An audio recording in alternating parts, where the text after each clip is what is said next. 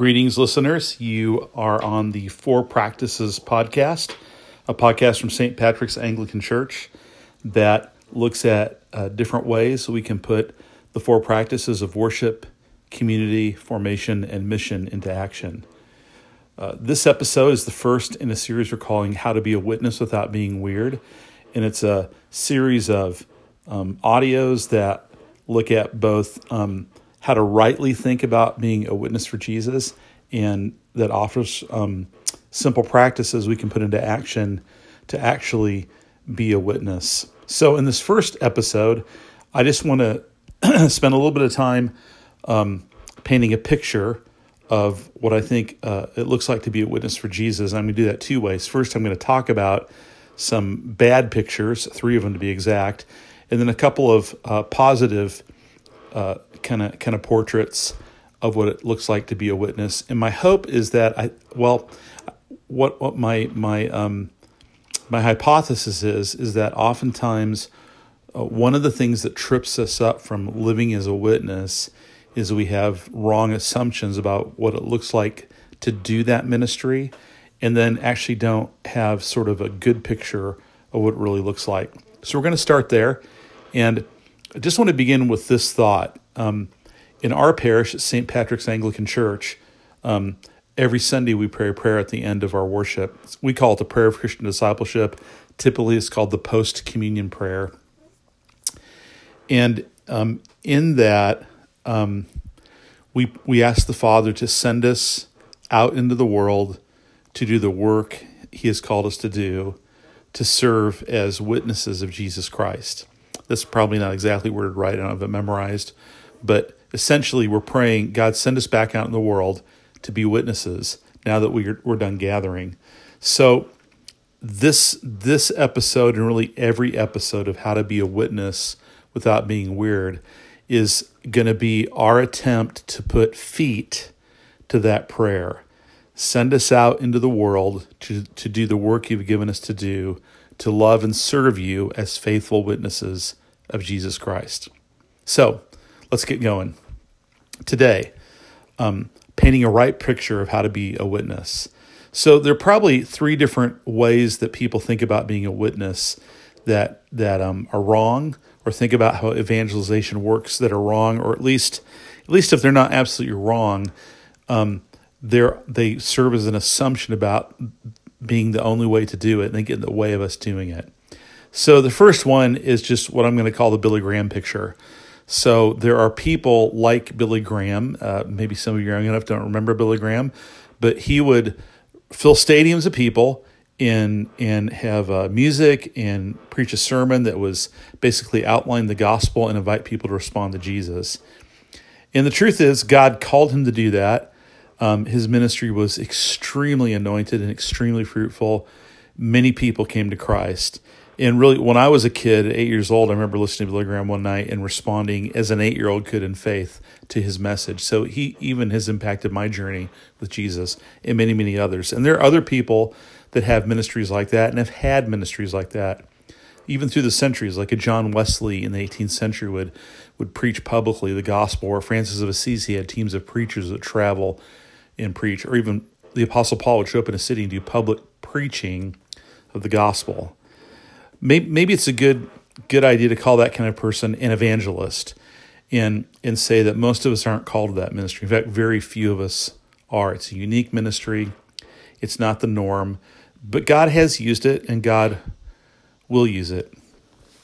The other picture that I think we often have what it means to be an evangelist is we think, well, I've got to be sort of it's a person who's an expert on explaining the Bible, an expert on explaining the gospel, maybe can defend the faith like an apologist does. An apologist is someone who gives rational defenses for Christianity. And so we think, man, I just am not equipped to do that, so there's no way I can do evangelization. A great example, someone who does this kind of work, is a Roman Catholic bishop who's at work right now named Robert Barron. He does work through YouTube, primarily in podcasts, and he'll review movies. He'll talk about different aspects of the faith. He'll talk about apologetics, and he does great work. And in fact, I'd encourage you to look him up and listen to some of his videos. You'd find them very encouraging and even great tools to share with friends. But he, again, has a very specific ministry, and I'm not called to that. Probably all of you who are listening aren't called to that. And then there's a third picture, and this is probably the most prevalent picture that really trips us up from being witnesses. And it's what I call the salesperson model of evangelism. And some of you grew up in traditions like I did, where you were taught kind of this model. And some of you, this is completely foreign. But see if this rings a bell. The idea is we all, one, are supposed to share the gospel. Number two, we need to memorize some kind of simple gospel plan. That's not necessarily a bad idea, but in this context, it isn't very workable. Some sort of simple gospel plan, kind of like a sales presentation.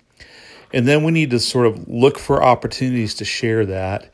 And we could share that with people you know, but most of the stories we hear are, I'm in an airplane, I'm at a store, I'm at the gas station, and we share this with someone we don't know who really wasn't expecting to have a conversation about this. And the stories that you told usually are the few times it works and someone responds in faith. And if you're like me and most people I've talked to, and you hear that particular picture, see that particular picture, you think, man, I don't know. I don't think I could do that. I think most people I know would be really bothered if I did that. I'm not going to do that. So if that's evangelism, I'm not doing evangelism. So let me review. There's three different pictures I want to talk about. Sort of as the Billy Graham picture of the great preacher in front of thousands. That's evangelism. Or the expert on the Bible and apologetics and culture who's able to interact with people. It's kind of the Bishop Robert Barron, maybe the Francis Schaeffer or the Ravi Zacharias model. And then you have the evangelism as a salesperson model. And for the rest of us normal people, none of those three models works. So for the rest of us, what does witness look like? And I want to paint a picture like this. First of all, I do want to say that I believe that all of us as disciples are called to be witnesses. The reason that prayer is in our liturgy is because Jesus said, if you follow me, I'll make you a fisher of people. I'll use you to reach people. Jesus left the Great Commission and said, go therefore make disciples of all nations. And that was a call to the whole church. And even in the epistles, there's encouragements to be a witness, to be ready to give an answer, to be available to God, to minister to people and help them become disciples of Jesus. So I think the call is for all of us. But what does that look like? And here's a couple things to think about. Number one, our primary and maybe the vast majority of the space where our mission field is with people already in our lives. Each one of us have family, we have friends, we have neighbors, we have coworkers, and even people that maybe we have real low-level relationships, but we regularly interact with. Those people, those groups of people, for each of us are our mission field. It seems like one time I did a survey of St. Pat's, maybe not, maybe I just calculated this, but we had about 50 people involved, 50 adults involved in the church at the time, and everyone was able to name, on average 10 people that they could pray for in their already existing circle relationships who weren't disciples of Jesus. So that means our 50-member church had a mission field of 500 people. That's pretty awesome. So that you think about that, wow, if there are 200 churches in Lexington, and if every church had 500 people they're trying to reach out to, then we could reach 1,000 people. We have a platform with 100,000 people in our city. So hope that makes sense. So I think that we start with the space where we already live. Doesn't mean God never does that amazing divine appointment, maybe once or twice in our life. But generally, it's where we already live, where God's put us. That's the first thing. Second, one of the most important activities to actually reach those people is to learn how to practice prayer. And so to have built into your prayer life, praying for people who are not yet disciples moves you from the category of not living as a witness to living as a witness. That's ministry. And the truth is, people become disciples because first something in their own heart begins to stir. We can't argue in the faith. We can't beat them over the head with the gospel. We can't force people. People who come to faith, and it's probably true for everyone listening, your adult commitment to Christ grew out of sort of your own interest, your own hunger, your own yearning, your own curiosity, and it led you either into faith or back to faith, right? That's how that works. And one of the ways we kind of cooperate with the Lord in that is to be praying for people.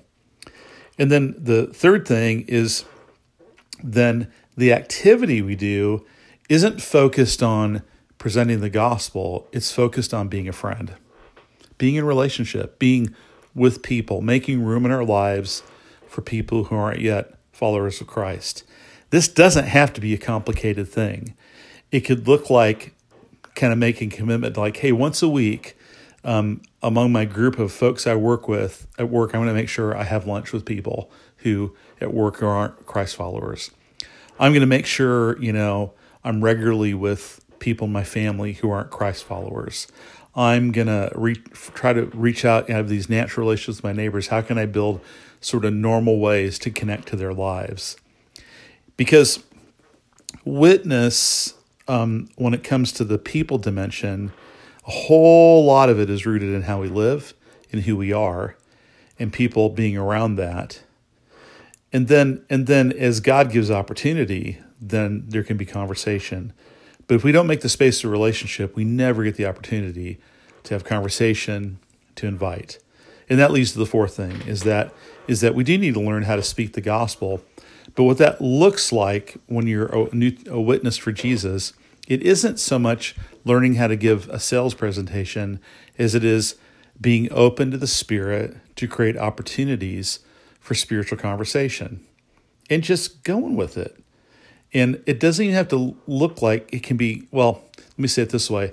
If you ever experience that, usually that's something that's very natural, very normal. You're with a friend from work and they know you're a Christ follower and they just ask you a question about church and it just stirs up a little bit of a conversation.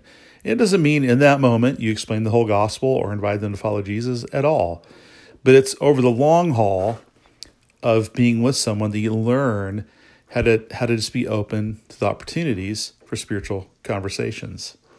I will say this. I think there is a way we can actually share the gospel. I think the best way to share the gospel is by sharing one of the gospels. In other words, the best way to introduce someone to Jesus is to invite them to read one of the gospels and actually read about Jesus.